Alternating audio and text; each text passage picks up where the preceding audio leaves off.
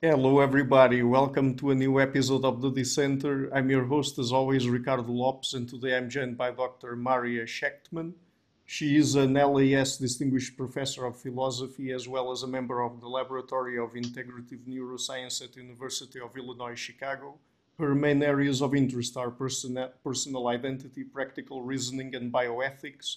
She is the author of books like The Constitution of Selves and Staying Alive. So, Dr. Schechtman, welcome to the show. It's a pleasure to have you on. Thank you so much for having me. So, let's start perhaps with the most basic, even though it's probably complicated question here. What is the self? That is an excellent question, and I do not have an answer, but I have thought about it quite a lot. Um, Studying the self is really difficult among other reasons because that word means so many different things and gets used in so many different ways because self is so fundamental. We have a lot of everyday meanings of self. Philosophers study the self, sociologists study the self, psychologists study the self, economists study the self, right? And so on. So I think somebody recently, there are people who count the number of uses of self, right? And there's usually an adjective, the economic self, the moral self, the social self, right? People talk about their past selves and their future selves. So I think the last count, there were over 50 uses of self or kinds of self in current academic use. And so it's really difficult and it's really paradoxical because in everyday thought, right, yourself is something, it's what you are, right? So you can't get away from yourself. We have these things like wherever you go, there you are. And yet you can lose yourself and you can find yourself and you can somehow not be yourself. So finding some tidy definition of what it is basically impossible, I think. And so what is interesting, I found, is to, first of all, think about, are there some really basic things that we think about the self that maybe pervade all of these other ideas of self or inform them, right? I don't think we're going to find like three things that are common to all elements of self or all conceptions of self. But, sort of where are we starting from intuitively when we think about the self? And there I just think that the idea of the self as something sort of private and mental and, my inner, there's something inner about the self. Now, whether it can be completely inner or whether it's something that needs to be expressed socially or can only exist in social circumstances, that's another question. Whether it's something that's transparent to you. So for some people, like myself is my consciousness. It's my, the self is a subjective experience. And whatever I experience, that's, myself. For others, right, in psychoanalysis, many parts of the self may be hidden. So exactly what it means for it to be inner or subjective, but it has something to do with the subjective nature of who I am. And sometimes that's about experience, like I said. Sometimes it's about my most fundamental traits, who I am most truly. And then I will just conclude by saying, and of course there are and have been for millennia people who say there is no such thing as the self, that it's an illusion and often a pernicious one. So I think there's a lot of room to work here in just thinking about what are some of the different important ideas of the self and how do they interact, because I think these different facets of the self support one another in important ways. But is the self the same as personal identity? And if not, what's the relationship there? Yeah, so again, depends who you ask. And, I guess the real question would be, is the self the same as the person? And is the identity of the self the same as the identity of the person? Right. because that can get complicated too, sorting that all out.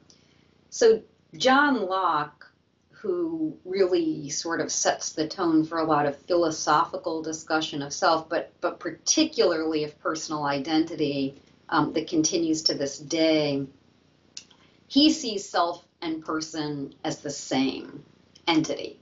So he says, look, if you want to know what personal identity is, you have to know what a person is. He says a person is a thinking, intelligent being that can consider itself as the same self over time. So it's a thinking, reflective being that's aware of itself, that knows itself to continue, or knows or experiences itself to continue over time. And then he says a little bit later, and wherever for Locke, man finds what he calls himself, there I think another may say is the same person. So at least the way I read Locke, what he says is basically that self and same thing, just one is from the first person point of view and one is seen from the outside. So myself is what I take myself to be, what I experience myself as, and others can know I have a self by seeing the way that I act and by interacting with me. Then they know I'm a person. In some sense, to be a person is to be a self in this way. And for him, that's very connected to moral responsibility and interactions with other people. The self is a kind of being that can be a moral agent, that can be responsible for what it does. That's why it's important, in some sense, it's important that I be able to know when I'm the same self, so I can do things like keep promises or be loyal to friends. And it's important for other people to know when I'm the same person. And it's also important that we all be on the same page about that. So for those people, personal identity and the self are the same. For other people, they can come apart. And a self is something more fundamental than a person. A self is something basic. So some philosophers say, look, being a self is just being an experiencing subject. We're just being able to have experience, being the kind of thing, not any deep or rich kind of experience, just experience, pain, pleasure, hot, cold. We ourselves, animals that have experience ourselves, people with dementia ourselves, infants ourselves. And to be a person is something more complicated than that. To be a person requires all this other cognitive ability that allows you to reflect the things that Locke talked about, to reflect and reason and engage with others as a moral agent. So, right, for the Locke people, being a self is having all the cognitive bells and whistles and having those abilities to engage with others. To other people, there's a distinction, and there's no consensus. So, and is the self a narrative? Because this is something that sometimes we hear from cognitive scientists, but also philosophers of mind, right? yes. Well, so I hold a narrative view of self. The question, is the self a narrative, right? That's a tough one because partly there's just this big divide over those who think that a self is sort of entity-like, right? Myself is a thing that can go, myself can survive the death of my body, myself might go to a different body. It's thing-like. You might think it's something like an immaterial soul, but you don't have to think that, to think that it's some kind of, and others just think being a self is a property that some other kind of thing might have, like humans have the property of being selves or having selves, we sometimes say. And so the question, I think if you have any idea of the self as thing-like, I wouldn't describe that by saying the self is a narrative, because then you have to say, well, what kind of thing is a narrative? Right. does it have to be written down? Does it have to be spoken? Right. But I would say the self is narrative in structure. That to be a self is to be a creature that's narrative in structure, in a way that you would say to be a story is to have a narrative structure. A story can be told, a story can be lived, a story can be written, it can be on film. But what makes it a story is that narrative structure. And I think that that's true of self. So the part that I really like from Locke is this idea that the self is something that has to be extended in time, which is controversial. And, you know, I have more to say about why I think that the self is narrative in structure, but there are a lot of complicated questions that arise if you want to defend that view, obviously. So maybe you can tell me what you'd like to hear more about with regard to it. Okay, so you mentioned two things there that I think are interesting to explore a little bit more. Mm-hmm. So, is the self unitary? Yeah, so if you had gotten me, I've just been working on a sort of introductory thing on the self, and if you had gotten to me before I wrote it, I would have said absolutely yes. That's an important feature of the self, that it be unitary. Right. But now I think that's a more complicated question. I mean, partly it depends what do you mean by unitary. And so, I mean, it seems clear that, for instance, if you're thinking of the self, so that maybe the first thing to do is make a distinction between people who are thinking of the self as sort of an experiencer, a conscious subject of experience, and people who are thinking of the self in a more moral, social, psychological sense, where, myself, or my, who I am, right? Who am I? I want to find myself. That's not, usually when people say that, they don't mean I want to be able to find myself as subject of experience. They want to know, what do I really believe? What do I really value? What do I really want to do? What are my deepest characteristics that are expressive of who I am? So there's sort of this, you might say, true self and experiencing self divide to begin with. And then each of these would have to be unified in a different way if we're talking about the self as being unified. So about the, experiencing self, you would say, well, does there have to be a sort of unified subjective experience? Am I, right, perspective on the world that's unified somehow, which is a very intuitive and, as it turns out, very mysterious idea. I mean, to try to articulate what that is. And if you're asking about the self in terms of characteristics and true self, moral self kind of self, then the question is, do you have to have a sort of coherent set of values and commitments and characteristics to be a self? And if you think that self is narrative, does thematic unity and, that sort of thing. And I think that in both cases, there's some kind of unity that the self does have to have, but it may be a looser, more complicated form of unity than we tend to think. So people who say that there is no self, very often they're either just saying that there is no, sort of immaterial subject, there's no soul stuff, there's nothing more than this. But often they're also saying something about the nature of our experience, which is that although we sort of think of it as a unified, coherent perspective at any time and an ongoing, unified, unbroken flow, it's actually not really like that at all.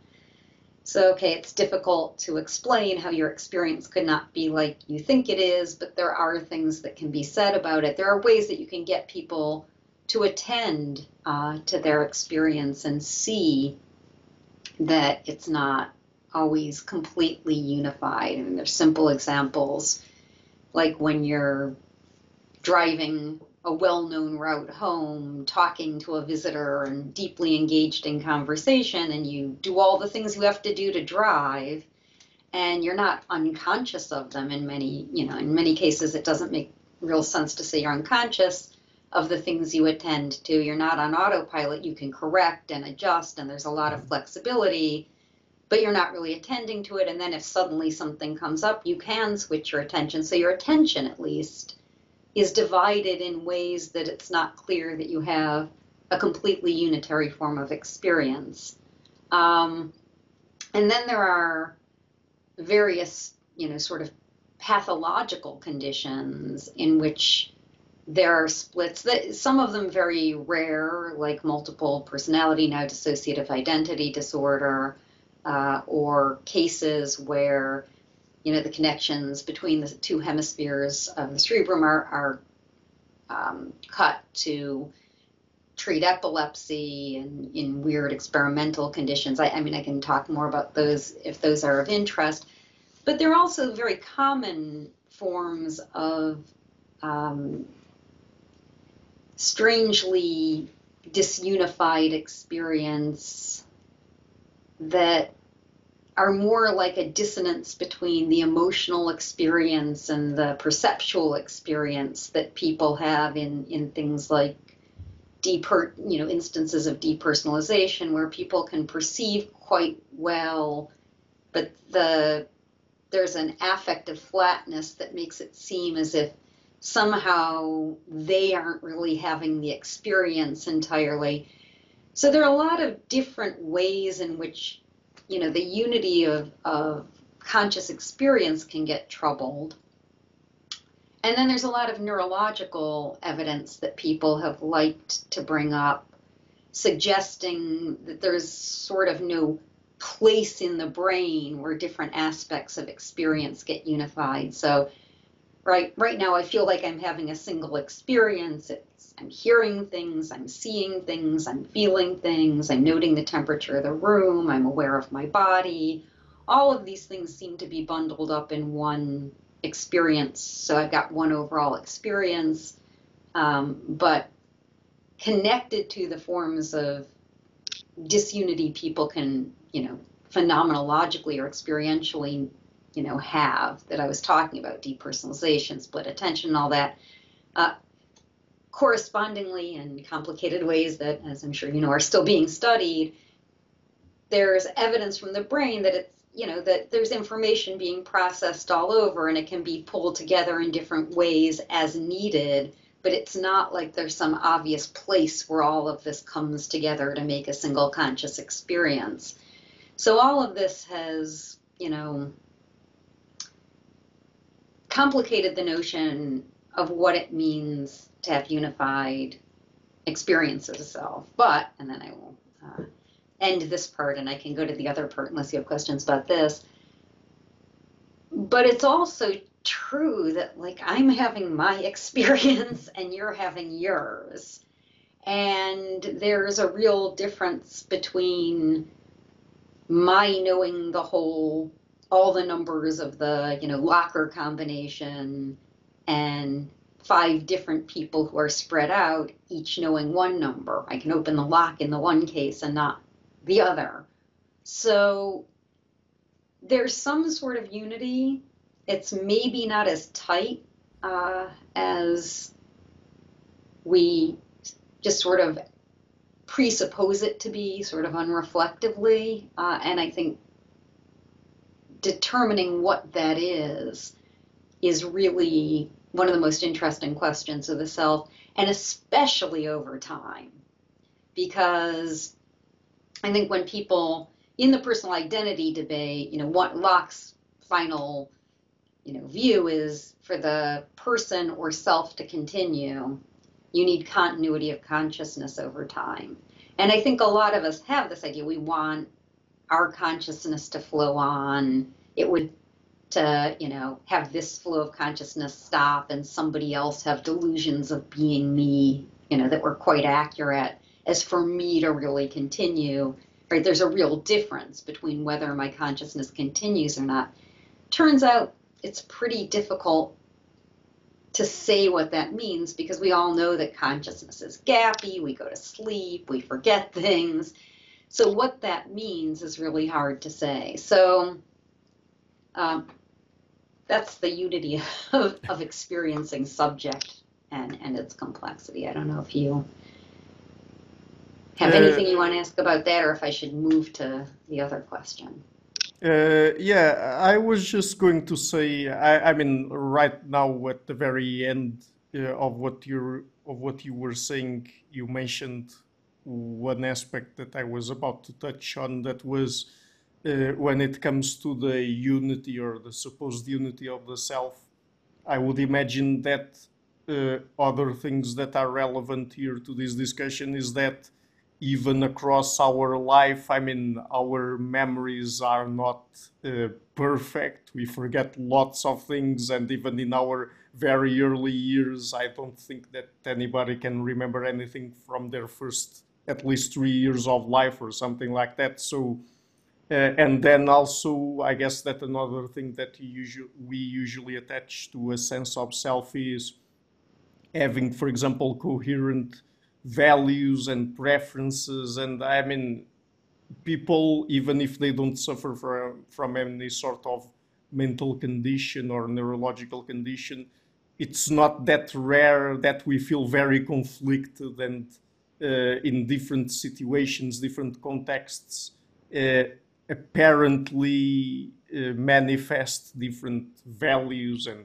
preferences and all of that. So is that also relevant to this discussion? It's very relevant. So I had said, there's the self as experiencing subject, and then I think you could imagine that that could be unified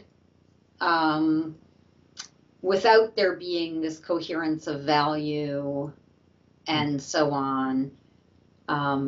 Maybe without even memory, but that's more controversial because, right, we can know that our values changed. We can be sad that our values changed. So you might think, well, that doesn't require that kind of coherence. But there's this other notion of self, who I am, right? Most fundamentally, which is being a self is more than just having experience. Being a self is something, it's having characteristics, it's having essential traits, it's having defining features. And, so the personal identity literature in analytic philosophy would say, well, but that's a different question because, right, if my children go on and have the same values and orientation to life and so on that I had after I die, that doesn't mean I lived. That's a metaphorical sense of living on. That's different. Whereas if I change my values, I can still be alive. I'm a person who's continuing to live and has changed my values. So you might put it that way. I actually think there's more connection of the sort that you described, and I'll try to say why in a minute. Then on the other side, the kind of position that you described about, having continuity and coherence of values and remembering things and, relationships and projects, long-term projects that you carry out. To be a self is to, do things in the world. That is a very popular view, less in, the subject thing is in what would be called the metaphysics of self. What kind of thing is the self? What is necessary for it to persist? The other thing is more about sort of value and ethics and, very broadly understood. Okay, let's just say that you exist, right? If you're a human being continuing to live, how do you make a self out of a human being? How does an animal become a human self? And there is where we talk about values and commitments and traits. People who talk about that tend to think that you need a very strong form of coherence, right? And we do talk about people becoming someone else when they change in really fundamental ways. So it could be one instance where we talk about it is people who have suffered a trauma and they change a great deal. And so, there's a lot of, I looked through a lot of stories of people who talked about, loved ones who came home from active combat and said, my son, husband, brother, daughter, sister didn't come back, a different person came back. That can also happen when people's lives change in good ways, right? She's just, someone else and she got out of that bad relationship, or now that he's quit that horrible job and whatever, right? So there's that. And then also when people's values change, they become a different person. There's now a branch of philosophy called experimental philosophy, where basically the methodology of social science research is used to test philosophical questions. So what you learn, at least, is what people think about these questions. And a lot of work has gone on asking people, giving people a variety of scenarios to ask, when does someone, has someone become their true self, or have they lost their self in this situation? And really robustly across the board, and not as cross-culturally as one would hope, but fairly cross-culturally, people seem to identify the true self with the best self. So for instance, if you tell a story, let's say of an assassin who has decided that being an assassin is a terrible thing and he's going to quit doing it, but then under pressures, financial pressures or something, he takes another job as an assassin. People will say, oh, he was weak of will, he didn't do what he really wanted to do, he lost himself. If you tell them the story of an assassin who loves being an assassin and thinks it's great and takes a job and goes out and just can't pull the trigger when, it's a cute little kid or something, they'll say his true self came through and stopped him from doing it.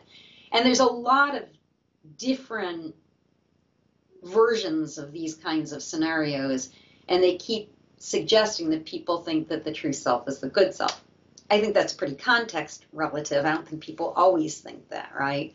We also have lots of novels and movies and years of, psychoanalytic stuff that suggests there may be parts of the self that are unlovely and you have to acknowledge them. So it's a complicated question. But really, in most instances, what all of these different kinds of considerations suggest is that there has to be some core stability. There's some core set of facts that just stays the same. And if they change, there's some, essential you. Even in the Pixar movie Inside Out, there is a story about the core, the islands of personality. And if they collapse, that's it. You're someone else. And I mean, I think probably one of the clearest pictures of this is, while people think the true self is the good self and talk about it as finding themselves, people also talk about conversion, religious conversion especially, as becoming someone else, a discontinuity, a rebirth. You take a new name, you were born again, and so on. So it's like you become a different self. So that is a view. And then I'm going to try to articulate the sort of where I stand on all this. What I think, and the reason that I really like the narrative approach to personal identity, is I think it's too simple and too strong to say that you need that kind of coherence in order to be a self. And you talked also about conflicts. People think that a lot. If you have sort of deep conflicts, you must resolve them to be a well-formed self, right? You can't be torn like that. I actually don't believe that. I think it's sort of characteristic of selves like us to change, sometimes quite a lot over time, and to be conflicted in sometimes very deep ways. And And I also think it's important to recognize the forms. I mean, they're just not random. They're sort of character types of conflict that make us who we are. And it's important to not think you just become a different self or fail to be a self if there's that level of tension or incoherence. And I think that's how we act, right? If the people who say, my daughter went off to war and a different person came back, I mean, they don't really think it's a different person in some level, right? This is still somebody they're trying to reach in a way that they wouldn't try to reach just any combat veteran with PTSD, let's say, right? There's something special about their relationship to this person, and it's painful that this person is in such bad shape precisely because she's that same little daughter that they loved and who was so carefree and who used to be so happy and, who was so excited about going off to, So I think we have to accommodate somehow in our sense of self, both the sense that there really is a single self here, but also a sense that there are some kinds of divisions and conflicts that are especially tragic, difficult, germane to the self. And I think narrative can do that, and I can say why, but maybe you want to ask a question. No, I was just wondering, I mean, if even if people sometimes have these conflicts, I mean, if they really matter that much to people. I mean, because of course, philosophers and people who are interested in philosophy, like myself, can think about these questions if the self should be this or that. But I was just wondering if people, generally speaking, and even the philosophers themselves, or people who perhaps think a little bit more about these kinds of questions, uh, if we really need to have that sort of coherence for us to function properly, psychologically speaking, I mean, if we even to start off with pay attention to that, I mean, because sometimes it just feels to me that even talking about myself, that perhaps many times I contradict myself, but I don't really pay that much attention to it or don't even notice it. And so that doesn't really matter that much. I'm not sure if what I'm saying makes sense or not. But No, I completely agree that, we expect sort of fluctuations. And I mean, so now if we're talking about sort of robust human selves, yeah. we expect some ambiguities and some incoherence. And I think it's one of the things that makes human selves really interesting, that there's more to them that meets the eye, right? So people have hidden depths, and you learn things about them that surprise you sometimes, and you learn things about yourself that surprise you sometimes.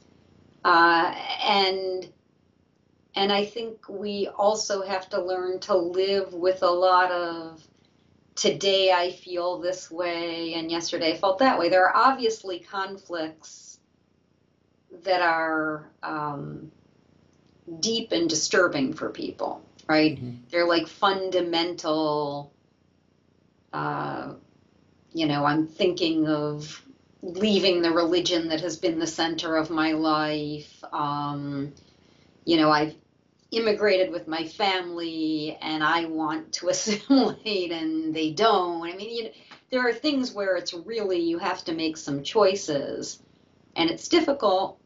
And there are people who can compartmentalize and should be addressing the fact that, you can't be the guard at the concentration camp by day and play with your kids. There should be some dissonance there that should make you question your values. But I don't think that prevents you from being a single self. And so the question is, where does the unity come from then? right? Because there is such a thing as unity of the self. There might even be such a thing, I guess, as total disintegration of the self. I'm not sure about that. We can think about that. So the question is where the unity comes from. And here is where I think that narrative can help a lot. Because one of the things I always think, in many of the venues where I read, it's common for people to say that something like a religious conversion is, someone becoming a new person or a new self. Mm-hmm. And I just think that's wrong, right? And the reason I think it's wrong, there are a lot of them, but one is that the person on the other side of the conversion, it's critical to understanding who they are, that they have this history, that, the convert who, sees the light was someone who lived a completely different life before, right? So the Buddha is the Buddha, right? Because the Buddha wasn't always the Buddha, and enlightenment was found. And, Paul is Paul, or Augustine is Augustine, because they had this transformation, and the transformation is part of who they are now. So if the person who is a convert and says, I used to be a sinner, that's important for them. If they just say, but I'm not anymore, like that has nothing to do with me, that's irrelevant, right? Actually, when you read the accounts people give of their conversion, the way they used to live, the burden of it, the, possibility of its returning at any time, that's all a deep part of whatever their spirituality is now.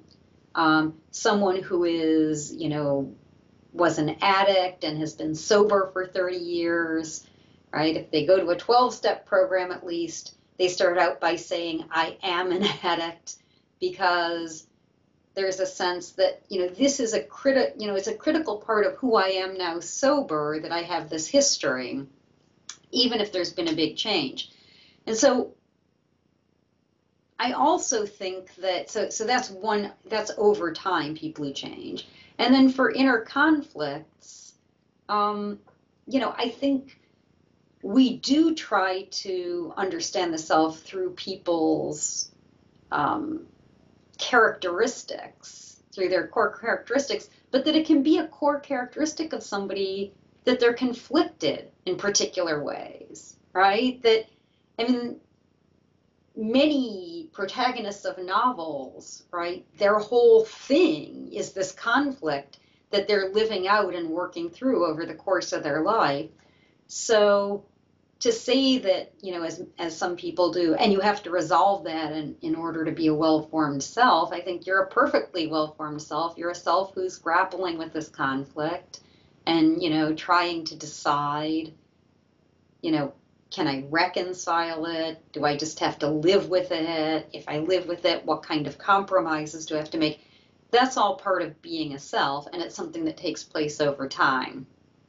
So I do think, the way that I currently am think about how this all works is basically, and there are a lot of things in here about sort of the temporality and sociality of the self, so I'll say it and then you can follow up on the parts you want. That being a self is, in my mind, something, I don't think it's a total social construct, but it's something we do with other people. It involves certain kinds of interactions with others, and that's important and sustains us as selves, but also allows us to be selves through expressing ourselves to others. And I just think the way it works with humans is in our social interactions, at some fundamental level, we see others as single beings, single selves, single people throughout their whole human life. We know that there can be a lot of change. We know a lot of things can happen, but if, my daughter comes home from war and I don't recognize anything about her personality, I still think that's my daughter and look what they've done to her, right? So So my feeling is we see people as single beings over their whole life in social contexts and our infrastructure. And this is, there's a lot of cultural variability about what that looks like. So, in some cultures, the we has a much, right, being the self as part of a we has a much more prominent role than others. In some cultures, your personal human history is more important than others, and some your ancestral history is more important than others.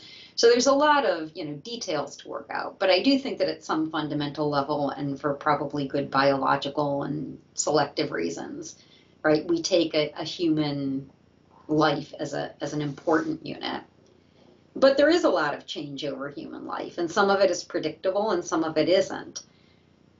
So what I think is that the task of being a self is negotiating that, right? That throughout your life, you're always negotiating that. Your history is there, and it's something that you have to have some kind of relationship to, and your future, you hope, is there, and you have to have some kind of relationship to that. And whatever you think about your relationship to your past, other people might think differently, and you have to take that into account. So you just think of something like, all these cases of people where they've been living exemplary lives, but it turns out that they did something horrible in their past. Other people see that as something you did. And so in some sense, it's something you did. It's going to affect what happens to you. You have to own it in that way. You're expected to own it, to take responsibility for it, and then think about how you can incorporate it going forward. So my view is roughly that the unity comes from the biological and social constraints put on us that interact, but that it's a funny kind of unity because subjectively and in our actions, we're always having to try to sort it out and turn it into a coherent story. And then last thing I'll say is just, but if you read literature, so people always say coherent story, people who don't like the narrative view, it's like, that's too simple. Lives aren't that simple. They aren't that tidy. But what I say is, well, if you read literature instead of, say, pot boiler detective stories or romance novels, stories can be pretty complicated. Mm-hmm. And they can have more than one theme, and they can, protagonists certainly of stories can undergo immense changes. I mean, a static protagonist would be really boring in a novel. So thinking of our lives as narratives in that way, and of the self as narrative in that way, and as being a self as sort of simultaneously being author, character, and critic, sort of pulls all that together. So dig in where you will. When you mentioned the social aspects, I was thinking that perhaps, at least when it comes to that sort of, sometimes, of course, not all the time, but sometimes we feel that need of having a coherent self.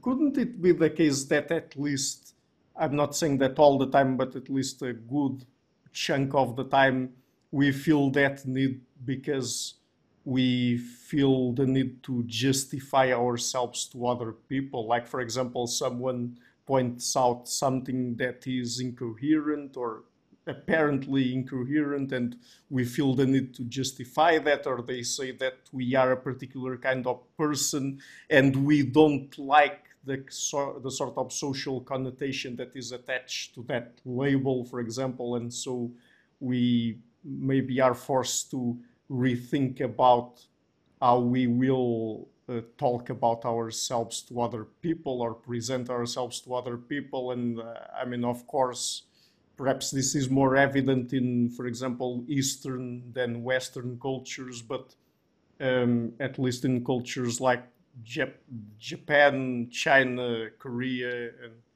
and places like that, the self seems to be more relational than individualistic, let's say. I mean, again, I was just commenting generally on the social aspects of the self, and I don't know if the what I just said makes sense, or if it's something that you also think about or not.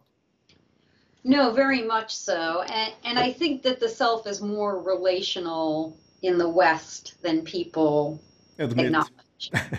right? So, absolutely. I mean, there's sort of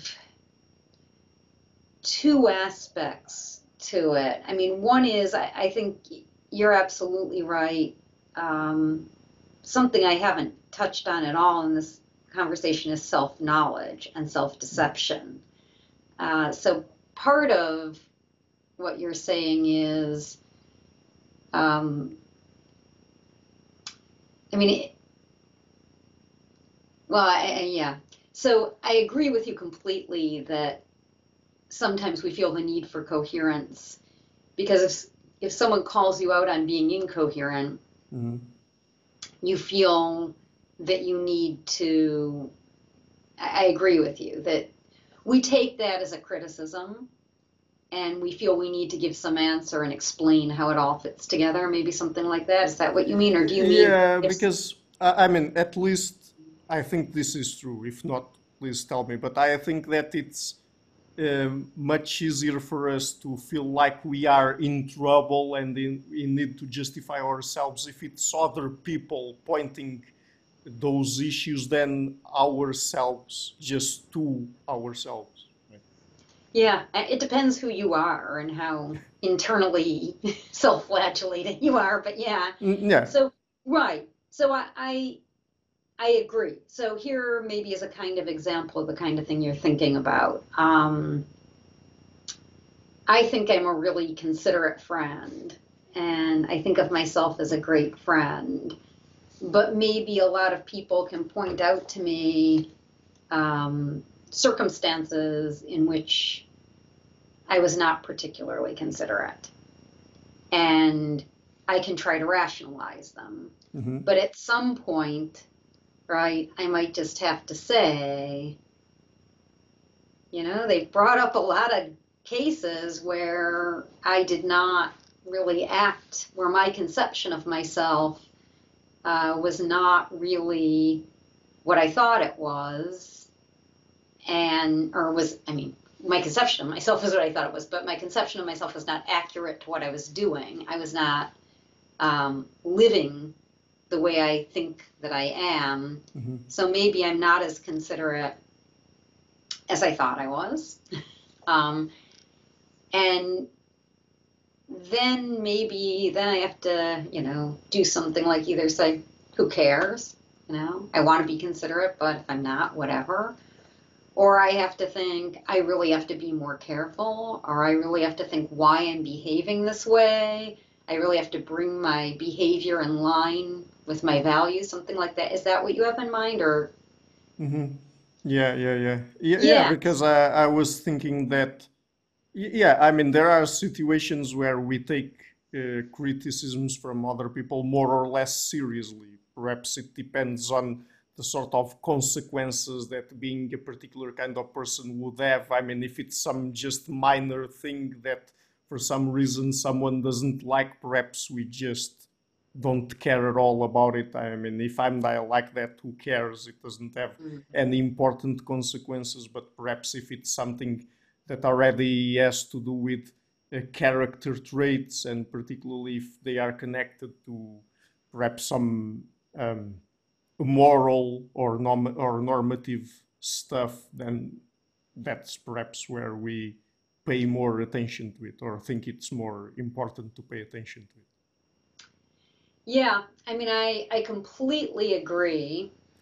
Um, and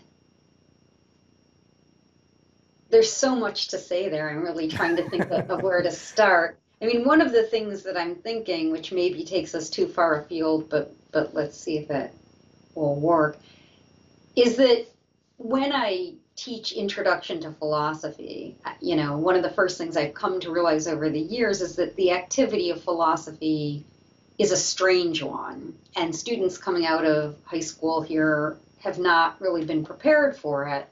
And so I used to go through all these arguments and objections and stuff. And then after a couple of years, someone finally, they said that they were completely confused because I'd say something and then I'd say it was false. And then I'd say something else. And then it's like, well, when are we going to learn the stuff that isn't false? And I was like, well, no, it's not like that.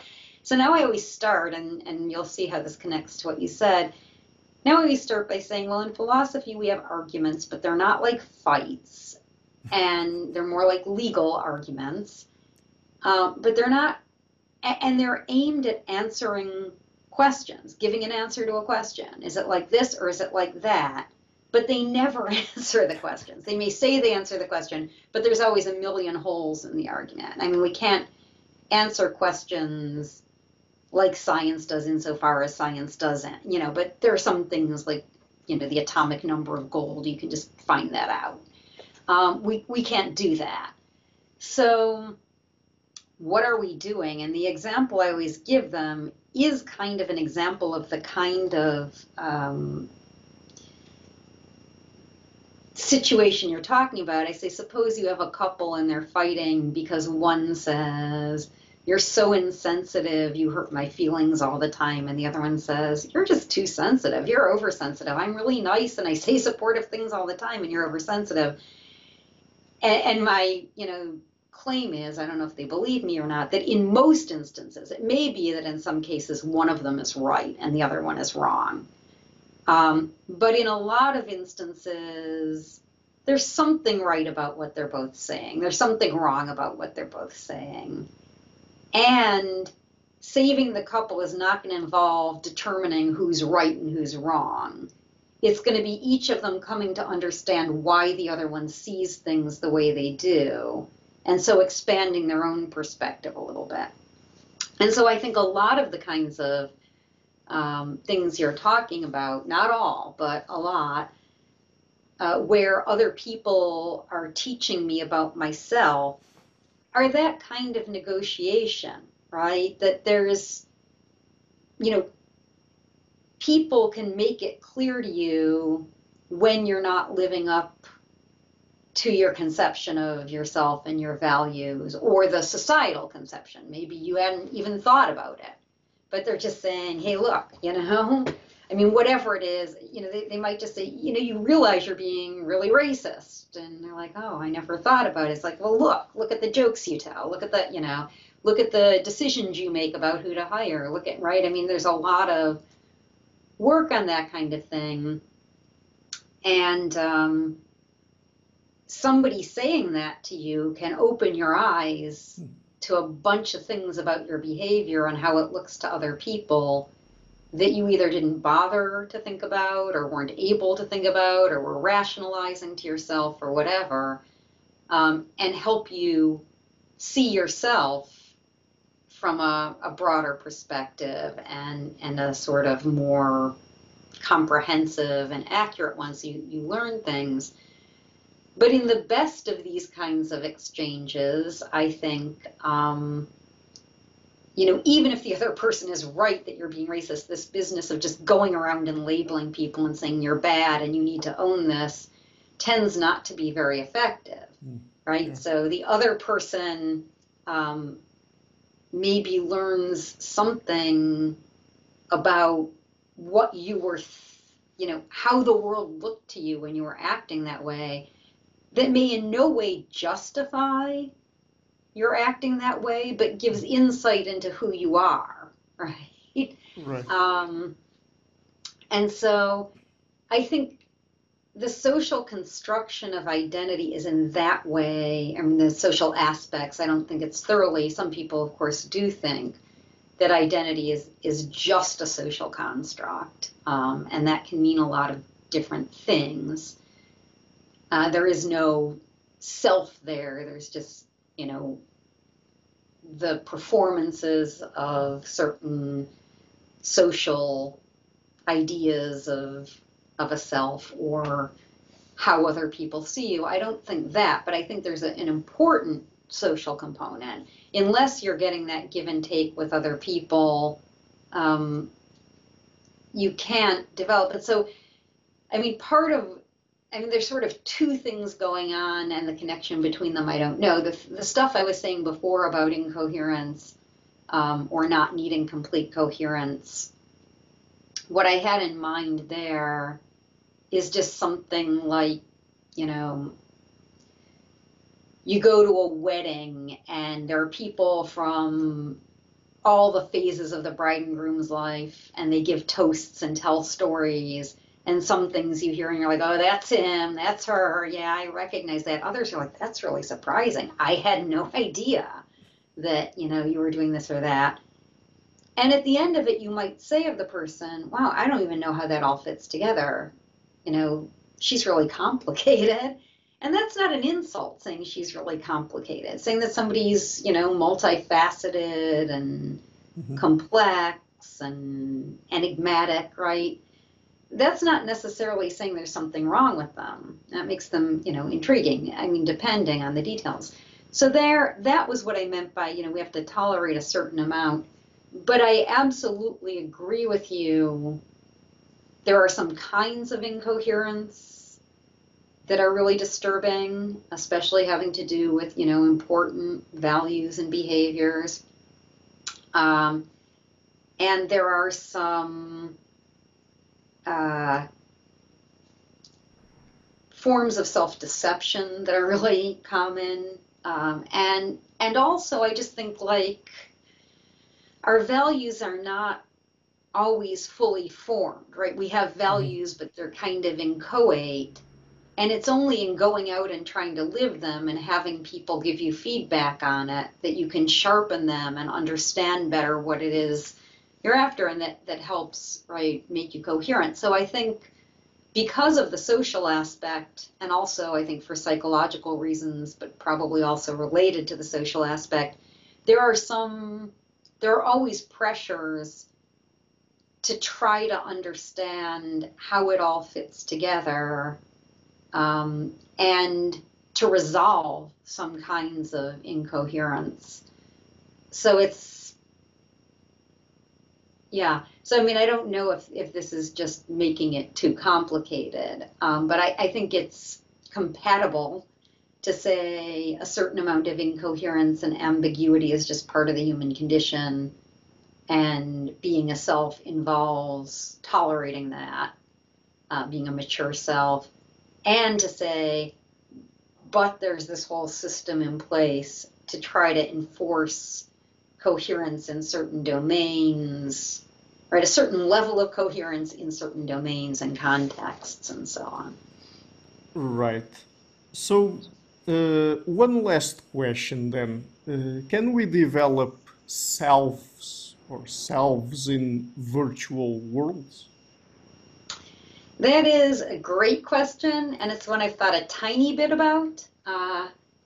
And it's something I don't know a ton about because I don't spend time in virtual worlds a lot. Because if I started, I would never come out. So I know myself that well, right? Yeah. But I did once write a paper on this, and it was a million years ago, and it was on Second Life, which I don't even know if it still exists anymore.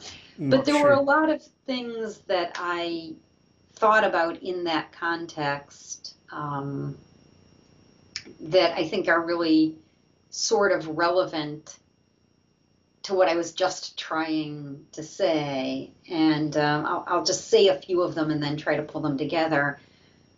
One of the most interesting to me was someone was talking about, and we were sort of just talking about this before we started in terms of, you know, these conferences that are on 4 continents and stuff, is that you can virtualize space but not time.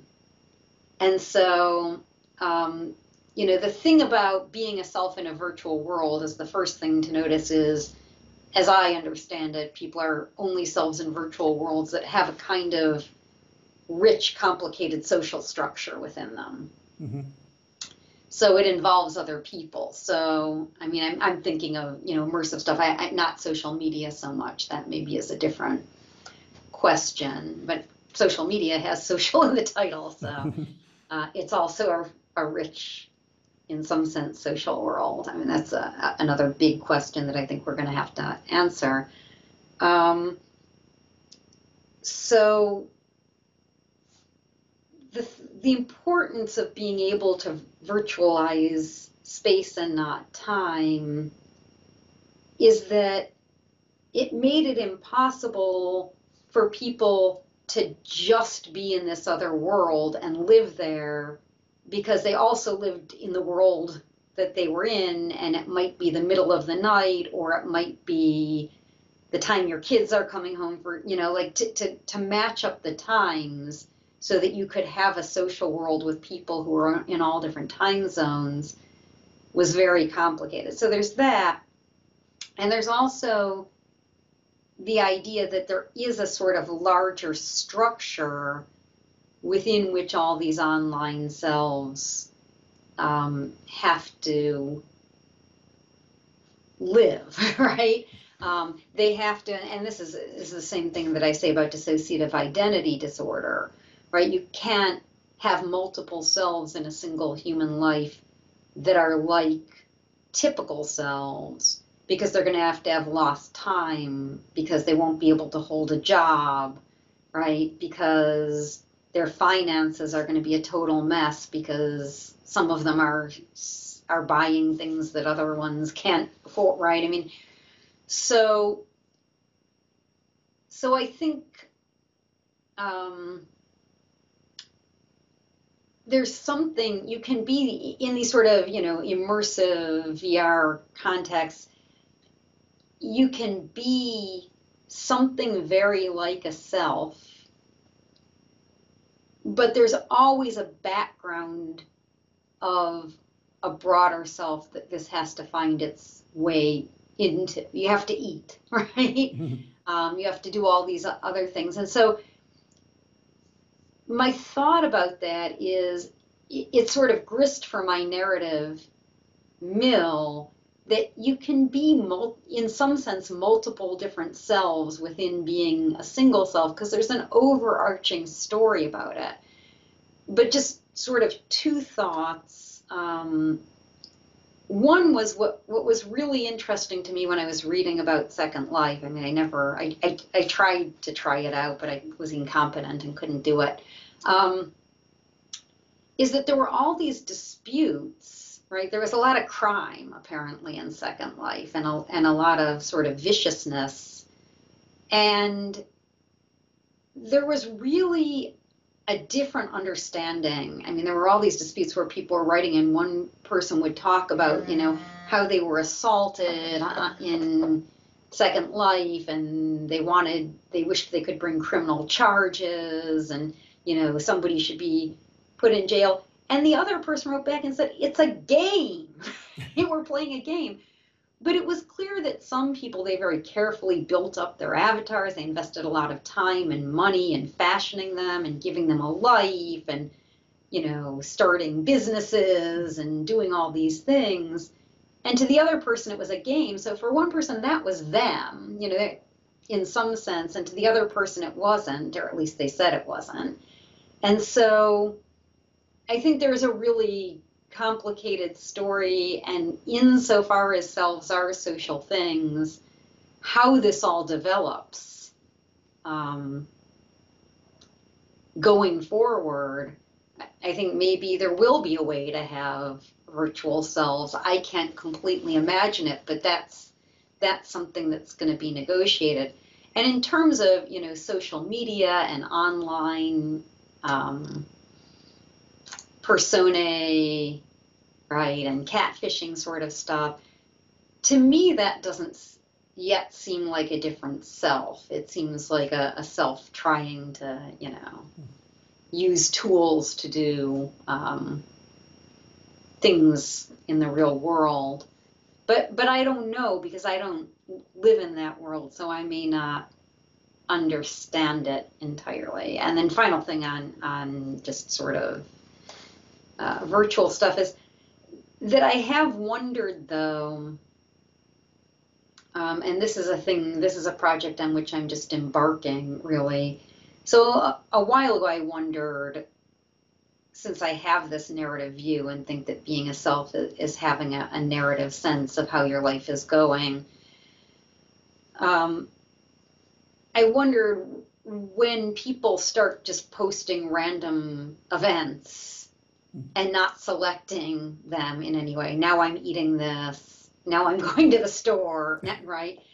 Whether that was going to ultimately change our sense of how to think about our lives.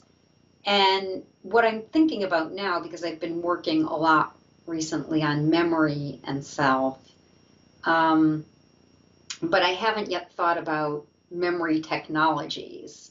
So, I mean, my first thought when I heard about life logging, where you just record everything, is, well, that's not how memory and identity are connected. Just seeing everything you did all day from your perspective.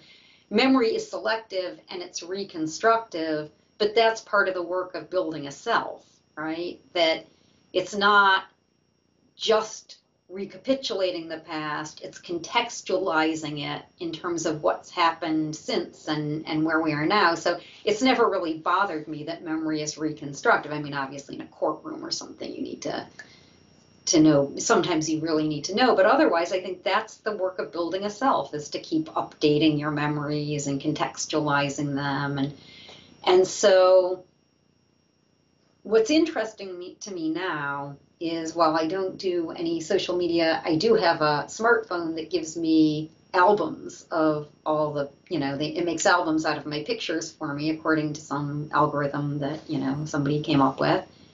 And they are not necessarily pictures I would put together, but I reckon, something happens to me when I view them. And so it seems like some of the work of selection and interpretation is now going on our phones and elsewhere, in terms of our memories and how to put them together and think about them and how to group people. And what that's going to do eventually to the sense of self, I think, is really interesting. Right. So, just before we go, would you like to tell people where they can find you and your work on the internet? I'm not on the internet. So, yeah, I am just at the UIC website. I really am kind of a Luddite in this way. The only website I have is a website. Some of my work, I mean, certainly on all the usual academic, Google Scholar, and so on.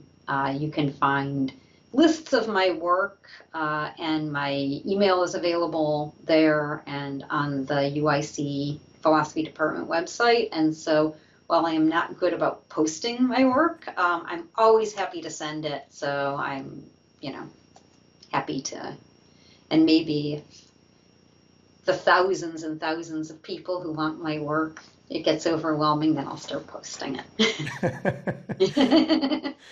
Okay, so I will be leaving some links to that in the description box of the interview. And Dr. Schechtman, thank you again so much for taking the time to come on the show, and it's been a real pleasure to talk to you.